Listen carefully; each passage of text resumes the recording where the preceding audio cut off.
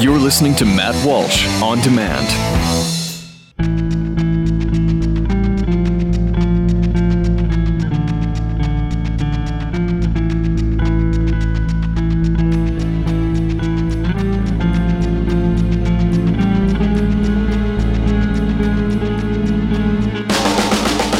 Welcome into the Matt Walsh Podcast. Thank you for being here. Thanks for stopping by. Please have a seat. Let's talk about some things. I hope that you survived the epic polar Arctic ice blast of 2015. It was. I'm digging out right now.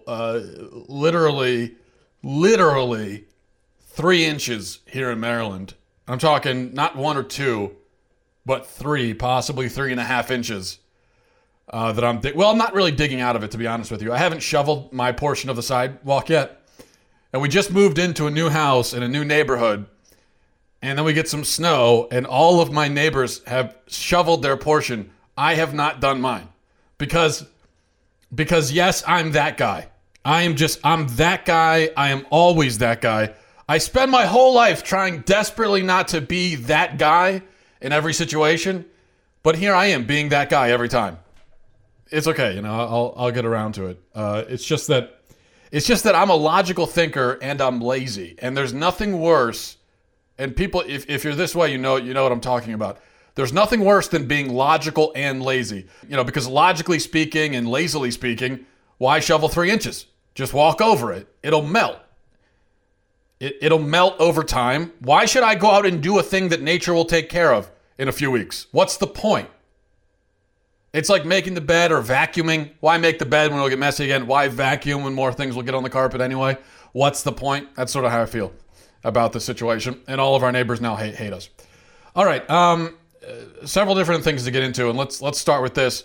Now, I'm going to talk about politics, but I don't like talking politics. And I don't want you to go and turn the thing off now because I don't want to listen to a thing about politics. I don't blame you. But what I want to say is I don't like talking politics, as in I don't like talking just politics. Politics for politics' sake. I don't like that. It's small, it's thin. There are conservative pundits out there who are, whether they're talk show hosts or bloggers or, TV hosts or whatever, and they are merely political creatures, as in they are for the Republicans, for the Republican Party's sake. The principles and ideas are secondary, even inconvenient, even irrelevant for them. It's a game to get Republicans elected. Our side, our guys, our team, And just like your actual team, your football team, the players can change, the strategy can change, the staff can change, everything about it can change. And they can cheat, Patriots. The players can do awful things, commit crimes, beat women, kill people, and you're still a fan because it's your team. Because nothing changes the fact that it's your team. It's your team because it's your team, and that's it. Some people treat politics that way as well. It's my team because it's my team. But for me, it's always about the ideas and the principles, and that's all I care about. That's all I've ever cared about, and that's not to say that I care about it because I'm a principled person. I'm not complimenting myself, but say, I'm such a principled man that all I care about is the principles. I struggle to live up to my own principles all of the time, believe me. I'm a very weak person. But I still care about that. That's what excites me in the end, are the ideas and the principles. And that's what I really care about. A politician is useful insofar as he upholds and promotes those principles. The moment he doesn't, he isn't my guy anymore. In fact, he never was. He's not my guy. He never was my guy. He's just a guy with a job. And that job is to govern or legislate based on certain values. Those values disappear, and now he's nothing to me. I have no sentimental attachment to any of these people. I am not a cheerleader. Okay, that's something that we all need to stop. We need to stop being cheerleaders. See, on my Facebook page a couple days ago, I made some, I think, substantive critiques of Sarah Palin. Not personal, not hateful, not mean-spirited. And this all came up because of that speech she gave in the Iowa Freedom Summit, I think it was. And she gave a speech, and now we're being told that her teleprompter didn't work, so she tried to ad-lib it a little bit and go off the cuff, which can be difficult. but she descended into just utter nonsense. So I use that as a jumping off point to make some points about Sarah Palin. And of course her defenders say, well, it was just one time. It was just one time you can't judge her based on this one time. No, it's not just this one time. When she goes out and she speaks, it's there's very little substance, very little depth, and it's just platitudes. It really is just talking points. So what I said about Sarah Palin is that, and I don't know if she's actually going to run. She's obviously thinking about it. Otherwise, she wouldn't have been at that event in Iowa. But I don't know if she's going to run. But if she does, she is not a serious contender, and we shouldn't treat her that way. She's not a serious presidential contender. Okay, that's not a personal attack or an insult. A lot of people aren't serious presidential contenders. I'm not. You could say that I'm not a serious presidential contender, and I wouldn't feel like you just dehumanized me. She's not a serious presidential contender for many reasons. I think the lack of substance is one. The fact that she has less than one term as governor. That's pretty much her entire resume. She was a mayor of a small town in Alaska.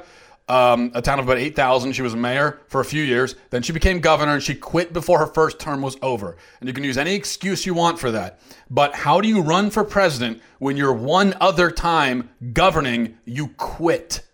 It's just not, I mean, how can you do it? And how can you support that? But a lot of people came out of the woodwork and just roasted me for criticizing Sarah Palin. Not insulting, but criticizing. Because they're fans of Sarah Palin, you see. It's not even about the principles anymore. Maybe it was once, but now it's about the cult of personality with Sarah Palin. And I covered this on my last podcast, but it was at the end, so probably nobody heard it because it was at the end. It's whatever I say in the first 3 minutes. That's why my last one, all the feedback I got was about Dunkin' Donuts and Starbucks, because that's what I talked about for the first 4 minutes, and everything else, you don't get past the first 4 minutes. So I'm probably already at the point where nobody's listening anymore. So I could start yodeling. It wouldn't matter. I could say whatever I want at this point. I watched the nature special about anteaters the other day. Maybe I could just talk about that for 30 minutes. It wouldn't matter because nobody's listening. But I covered this in my last podcast, that we as conservatives need to stop getting caught up in the cult of personality. See, we do this with politicians and other conservative figures who aren't politicians. And I mentioned last week, I think it was, who was it? Holly Hobby Lobby is who I talked about last week. The girl who took a picture of herself standing outside of Hobby Lobby and then that's all it was. She took a picture of herself standing outside of Hobby Lobby holding a Chick-fil-A cup, another picture of herself holding a gun and a Bible in front of an American flag, which, by the way, I do have a problem with using a Bible as a prop in a photograph. I do have a problem with that. But in any case, that's what she did. And she became this leader of the Tea Party movement because of a picture. She became a leader of the Tea Party movement. She became this prominent Tea Party figure because of a picture. And then she apparently goes to a Tea Party family values summit and has an affair with another Tea Party official there. Yeah, that is her business, but it's embarrassing. And when you become a bit of a public figure, you run the risk of your business becoming public business. And it's embarrassing. It's embarrassing that she was ever put in a position of visibility or leadership. Because why was she there? What was her substance? A picture, a gimmick, that's it. So we have to stop this. If we can't be reasonable and logical, who can? So let me tell you this. There are politicians I support, a very small number. But you could criticize them, and I wouldn't cry about it. I wouldn't get my feelings hurt. I like Ted Cruz. I like Rand Paul. But you could say, and I think there are things to like there. But you could say, hey, Matt, I don't think they're the guys because this. And you could start listing reasons. And I wouldn't freak out about it. I wouldn't say, what? Why are you insulting my favorite political candidate? What? How dare you? He, sir, is a gentleman and a scholar, and you are a scoundrel. How dare you? I wouldn't do that. I might agree, I might disagree, but we can talk about it. See, we can talk about it. right now, I like Ted Cruz. I like Rand Paul. I like, even though he's not a politician, I like. There's a lot about Ben Carson to like, but we could talk about it, and you could say, "Hey, I think they wouldn't make good presidents. Hey, I think there are such and such problems with them." You could be passionate about it and say, "I think they're frauds and they're fakes, and here's why." And I might agree, I might disagree, but we can talk about it. You see, I'm not going to get offended. I won't get my feelings hurt. I cannot even contemplate the mentality of someone who gets offended when their favorite politician or political figure is criticized. Now, I know in the case of Sarah Palin, she certainly endured a lot of unfair, not even really criticism, just blatant insults. And we all know it's well documented, and it was all horrendous. And it, of course, betrays the hypocrisy on the left everything betrays the hypocrisy on the left because they're just inherently hypocritical and self-contradictory. But we know that, and we know that they, all this stuff about the war on women, and then what they do to conservative women. It's horrible. It's just like what they do to minorities that are conservative. It's again horrible. So if you hear that kind of criticism, then I think it's okay to. I don't think there's any reason for you to take it personally, but it's okay to stand up and get a little passionate and say, you know what, you shouldn't be saying that and all this. But when somebody, especially when you're really on the same page with things, ideologically speaking, and they just offer a criticism, they say here, and they're very calm about it, and they're not insulting. They just say, this is what I don't like about this person. Here it is. For you to get offended about that is absurd. Just absurd. Anyway, that's all besides the point. I'm trying to explain now why I don't like talking about politics as a means to talk about politics. And so this is something from last week. And I know that, that might as well be a century ago with the way the news cycle works. But I'm not over, and I don't intend to drop my outrage about how the Republicans abandoned that pro-life bill last week during the March for Life.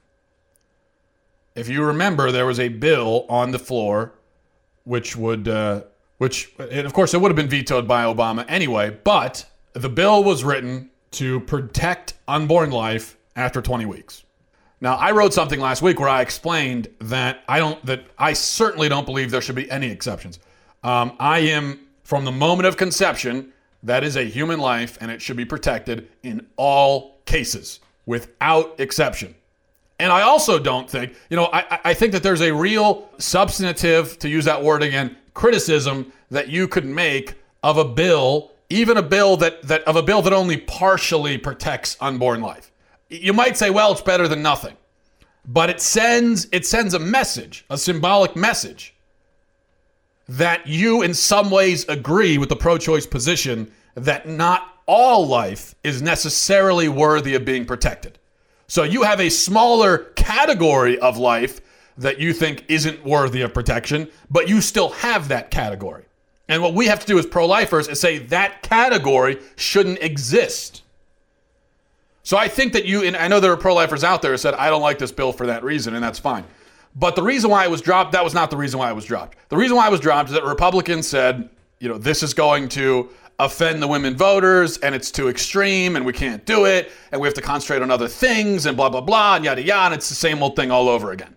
Even though the majority of women are pro-life, and even though the pro-life movement, as I said last week in my post about it, the pro-life movement is a youth movement infused with youth, run by youth, promoted by the youth, and even though that bill was a moderate bill, it was a moderate anti-abortion bill. I mean, I don't have the exact number in front of me, but I think it's like 3 or 4 maybe. There may be 3 or 4 countries on the planet who actually allow you to get an abortion after 20 weeks. And we're one of them. So we are one of the only countries in the world that would even consider letting you abort a baby that is almost viable outside of the womb. Okay, it's just straight up infanticide is what it is. So this was a moderate pro-life bill because it still has the exceptions for rape and incest, life of the mother, and it still lets you abort babies until 20 weeks. So you have 20 weeks to go kill your baby. 20 weeks to go do it. Babies not protected until 20 weeks. The first 20 weeks of their life, they're out on an island, unprotected by the law. You can legally murder them for the first 20 weeks. The Republicans wrote a bill that still allowed that to happen. That is a moderate pro-life bill. And the Republicans were still too cowardly to do it. And I'm not going to drop that. And what it shows me is this, and I've been saying it for years. The Republicans are always squishy and unreliable and traitorous when it comes to the social issues. The reason for that is that they don't believe it. They don't actually care. Most of them. Not all of them, but most of them. Many of them, they don't care. They don't care about abortion, about any of these issues. They just don't care about it. But the social issues, the issues of life and family, these to me are defining. Okay? So you're a Republican, but you're a coward on abortion? Well, then you're not on my side. What I don't understand is this concept that someone can be a conservative if they're pro-choice, pro-gay marriage, pro-euthanasia, pro-culture of death, pro-culture of debauchery, but anti-tax increase and anti-spending. So you can be okay with all that stuff, but as long as you're against taxes and spending money, then you're on our side. But you know what? I'm glad you got it right on those issues, but those are peripheral. Those are superficial, really irrelevant. If our society is dying from the inside, if we're killing babies and destroying the family and watching as our most sacred human institutions crumble, who cares if it happens with a higher or lower tax rate? What does that mean in the end? It means nothing. So people tell me, oh, well, you don't want to alienate conservatives who are pro-choice. Well, then what exactly are we connecting on? So you like keeping your money too. Okay, great. That's because I like keeping my money, believe me. And I think taxes are an important issue. Believe me on that. So we're on the same page, and I think that's good. But then when it comes to should we murder babies and destroy the family, you say yes, and we could still bond over the fact that we like to keep our money? No, I don't think so. The social issues, so-called, they're not even issues. They're just fundamental to life. They are fundamental. And if we're not on the same page there, then we're just not on the same page. It's as simple as that. And not only that, but eventually, and this goes more into political strategy, eventually the Republicans are going to learn that, yeah, in principle, these social issues, quote unquote, are the most important by far. But also from a political perspective, from a strategic perspective, that's how you win. See, the Republicans are so stupid that they're the only ones who don't understand this yet. Because Democrats, they make everything about a social issue. I mean, they bring abortion into everything. They bring homosexuality into everything. They bring all that stuff into everything. Progressive female commentators constantly talking about their reproductive organs, and they're constantly talking about it. You bring Lena Dunham in, constantly talking about her vagina. Can't stop talking about it. Can't stop talking about it. Sex, abortion, homosexuality. They bring it into everything. They bring it into every conversation. Every issue they bring back to that. And they win that way. And it's not because Americans are so hungry for the pro-culture of death, pro-hedonism agenda. It's just that that it's the only agenda out there right now. Because they start making their case and the Republicans are too afraid to respond. And this is what we saw happen with Mitt Romney v. Obama back in 2012. Obama would bring the social issues into everything, and all Romney would do is talk about, we got to talk about jobs, we got to talk about the economy, talk about jobs and the economy and your pocketbook and your wallet and jobs and the economy and jobs and the economy. And he lost. Because, despite, I don't care, you could take any political strategist who's been doing this for 50 years and helped presidents get elected, and you know what? I don't care what they say, they're wrong. Because these guys, they still say, well, this is how you win. Jobs in the economy, jobs in the economy, jobs in the economy, jobs in the economy. They're wrong. They're just wrong. I don't care. I don't care they've been doing it for 50 years. They're still wrong. You win by connecting with people's hearts. You got to speak to their souls. That's how you suck them in. That's how you win. You connect with them on that level. That's what mobilizes people. I mean, people, when it comes to these issues, people will, on one side or the other, this is what gets people out into the street marching.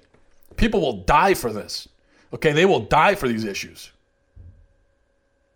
This is what gets people heated. It's what gets people angry. It's what gets people's attention. This is what people really care about in the end. And jobs in the economy, they care about that too, but it's not number one on the list. And I don't care what the polls say. Yeah, you call somebody on the phone and say, hey, do you care about keeping your job? Yeah, of course I do. Well, of course they'll say that. But when it comes down to it, people care about life, they care about family, they care about marriage. This is what people care about. And that's how you win. It's by connecting on those issues. If you're afraid of them, you won't win. You just won't. All right. What else? What else are we talking about? I've had a lot of people email me and ask me to, they wanted me to write something about the Deflategate, the deflated footballs, Patriots deflating the footballs. They wanted me to write something about that, not about that, but about how, we as a society, we're so sidetracked by this kind of thing when there are more important things out there. We're always focused on the wrong things. And anytime you have a story like Deflategate, stories centered around pop culture or sports that has people all riled up, you're always going to have the, why is everyone talking about this when there's this going on over here thing. And there's something to that, the frivolity of the American mentality. And I also had, somebody sent me sort of another example of this, although not as well known or as widespread, but apparently, I don't have a lot of information about this, but apparently I can tell you that there was a WWE event over the weekend, World Wrestling Entertainment. There was a WWE event over the weekend, I think a Royal Rumble they call it, and somebody lost the Royal Rumble who all the fans liked.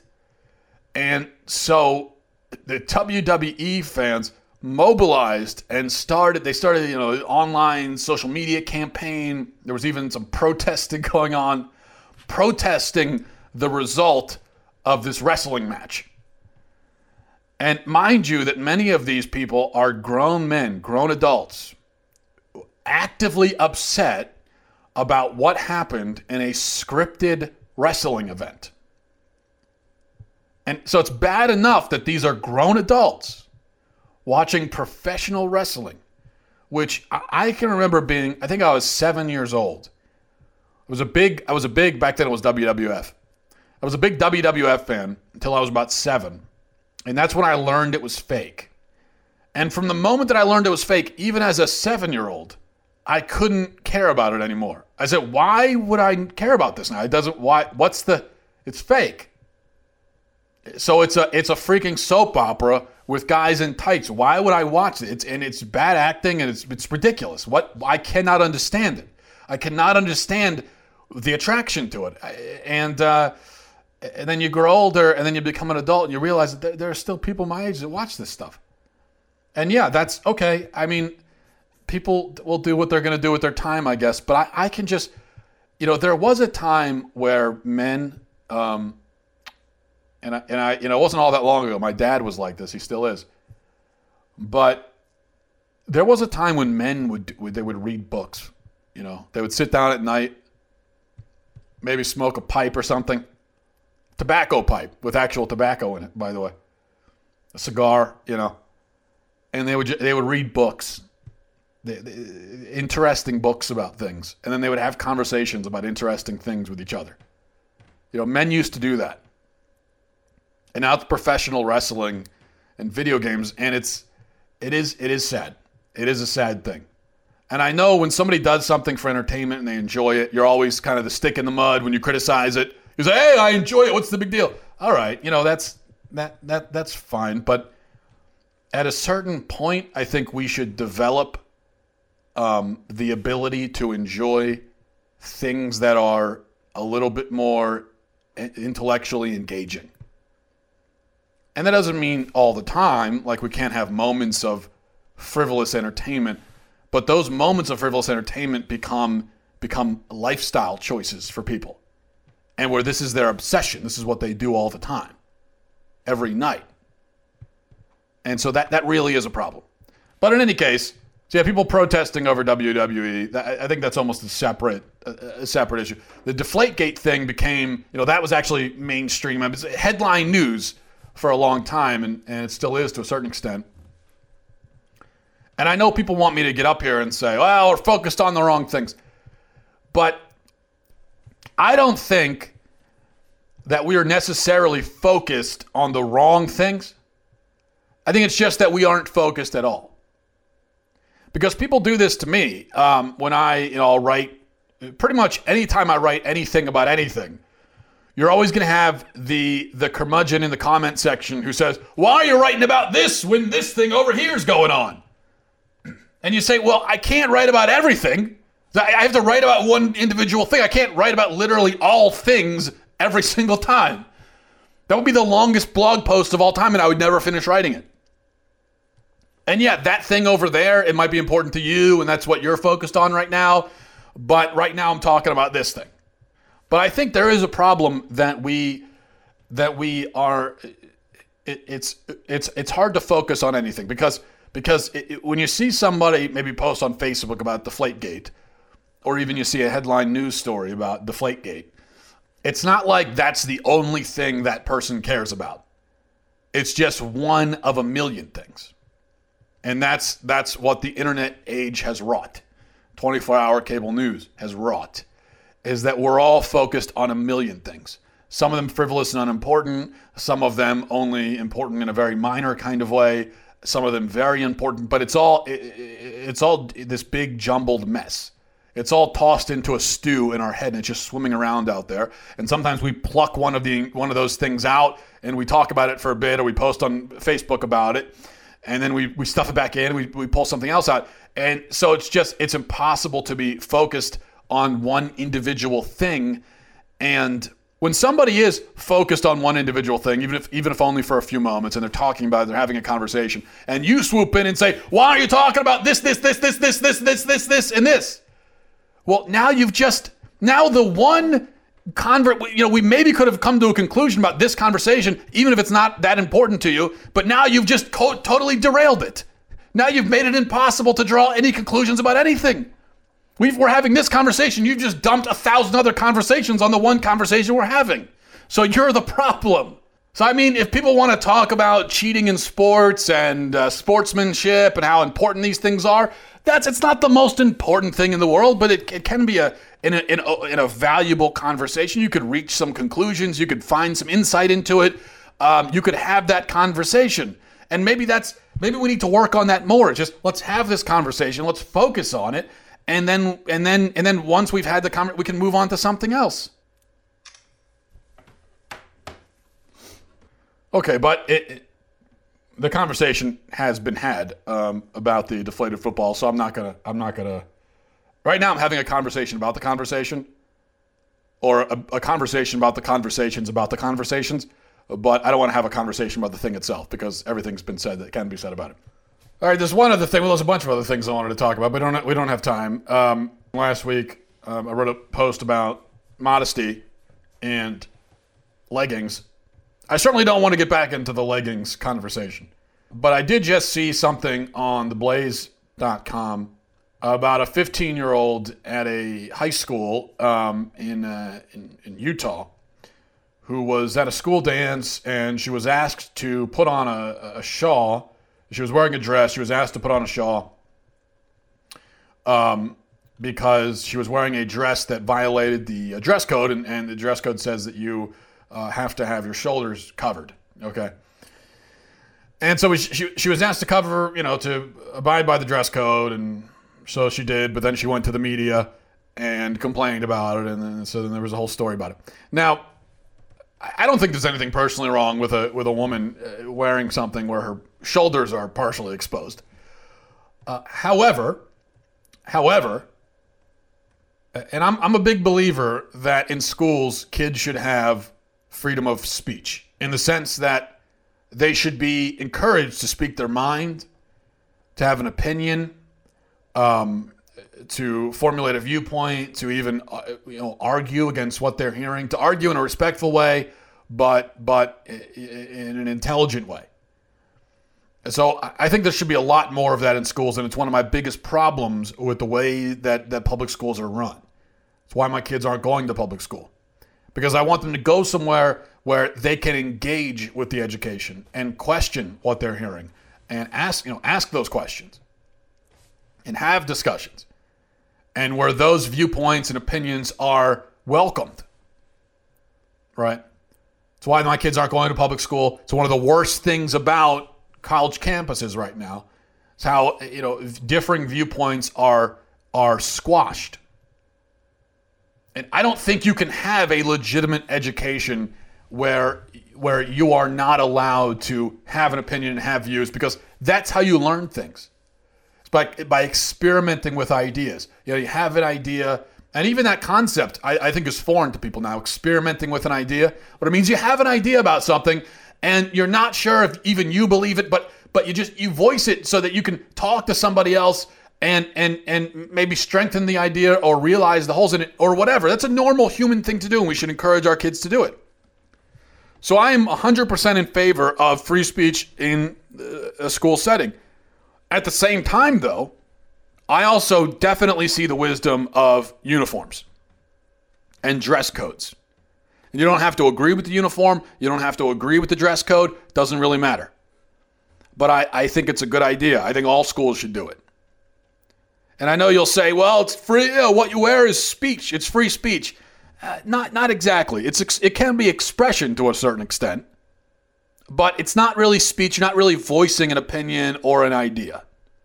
And in fact, usually with what kids wear, it's the exact opposite. It's the exact opposite of individual expression. That's why we know that not just kids, all of us, we're dominated by fashion trends, by fads.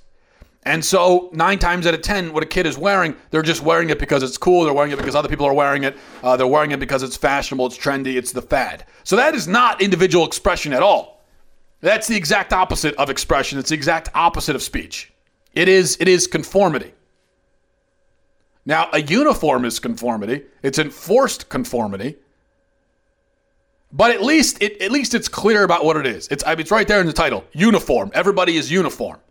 It's better than the quasi-uniforms that kids wear to school these days, where they're wearing a uniform so that they can they can make it clear that they fit in with a certain clique, or that they're down with the fads. So it's kind of a uniform in that sense. And whatever they're wearing, the whole ensemble, they'll drop it and wear something else if that thing becomes cool. So at least with a uniform, it's a uniform that declares itself as a uniform. It makes it clear that's what it is. And it takes out the distraction. I mean, expressing your ideas about things, questioning what you're learning, asking questions. This helps the educational process in a school environment.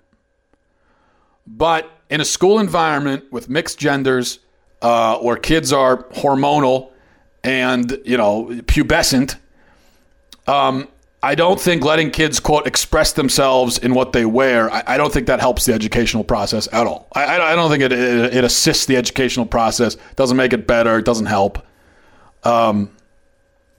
This isn't a First Amendment matter, because obviously, a public school is a government building, and you're sending your kids to a government building, and there are certain rules there, and they're allowed to set those rules. Or if you go to a private school, it's a private entity. They have rules. So it's not like your First Amendment rights are being infringed when you're told to put on a shawl or wear a uniform or whatever. So I'm not endorsing that. It's not that I think that, women shouldn't show their shoulders, but I do think that schools should have dress codes, should enforce them, and even go further. I think uniforms are a good idea. I would have hated it when I was in school. I would have hated it. So I'm a hypocrite. I'm waiting till I'm out of high school. I'm 10 years removed from high school, and now I'm saying, yeah, uniforms are a good idea. But I think I knew even then that they probably would have been a good idea. And I've certainly never heard anyone articulate a reason as to why having a dress code or having a uniform hinders education. I've never heard a coherent explanation as to how that can hinder or hurt the educational process. I don't think it exists. All right, we're going to leave it there, I think. I think I had a few other, we'll just leave that for next week, or I'll write about it, or we'll never talk about it. All right, have a great week. Have a safe week. Cruce salus. God bless.